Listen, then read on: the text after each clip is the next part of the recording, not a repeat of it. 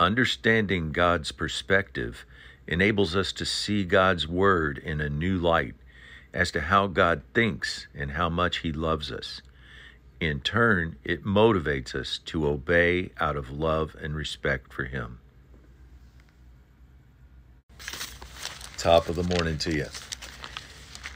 When we consider the word understanding in the Bible with the mind of love and a firm determination to get to know God better, we discover this, that to have understanding is to see things from God's perspective. The insight into the way God sees things or understanding is to be searched for as if it were silver or a hidden treasure. Proverbs 2, verse 3 through 4.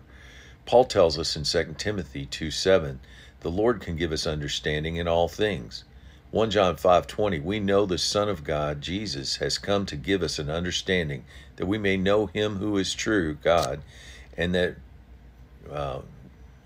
we are in Him who is true in His Son, Jesus Christ. This understanding of God's perspective must be asked for and pursued. Proverbs 4, verse 5, get wisdom, get understanding. Proverbs 9:10 assures us that when we get knowledge of God, we get understanding.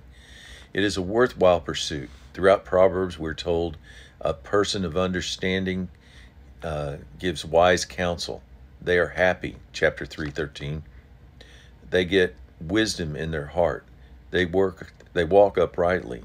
They have a calm spirit, 17:27, and are able to get good counsel, 20, verse 5. In fact, Proverbs 16:22 says, understanding is a wellspring of life to those that have it. Understanding and wisdom are tied closely together. Proverbs 4:7 says, wisdom is the principal thing, therefore get wisdom. In all you're getting, get understanding. In 1 Corinthians 1:30, we discover, but of Him you are in Christ Jesus, who became for us wisdom from God.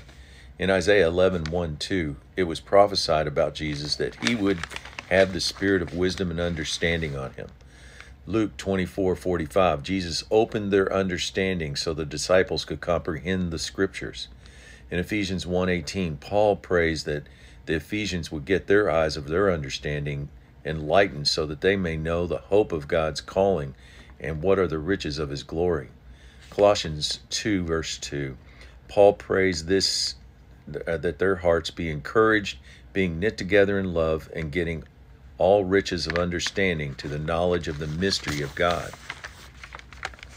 Word of encouragement, seeing things from God's perspective is a gift to all believers who want to pursue it as if it were a treasure.